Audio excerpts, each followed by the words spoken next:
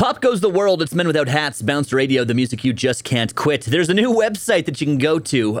Just Google Spend Elon Fortune, and it will pop up. And basically what it is it's a virtual app that gives you virtually Elon Musk's entire fortune, $160 some odd billion.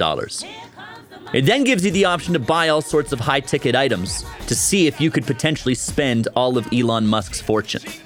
So I ripped through it right quickly just to go through some of the stuff I bought. I clicked on 4 Xbox Series X's, 4 PS5s, 4 Nintendo Switches, 2 Ultimate Gaming PCs, an iPhone 12 Pro Max, Samsung S21 Ultra. Got a couple Macs in there, some fantastic cars, lifetime subscription to Spotify and Netflix, a Ferrari, Toyota Camry, an NFL team, 2 M1 Abrams tanks, Jeff Gulfstream. I got an F1 team, and I got a regular apartment, a Paris luxury apartment, and a mega yacht, totaling about $4.7 billion was my total ticket, or 2.89% of Elon Musk's total fortune.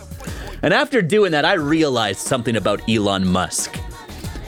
That man is not having nearly as much fun with his money as he should. Bounce Radio.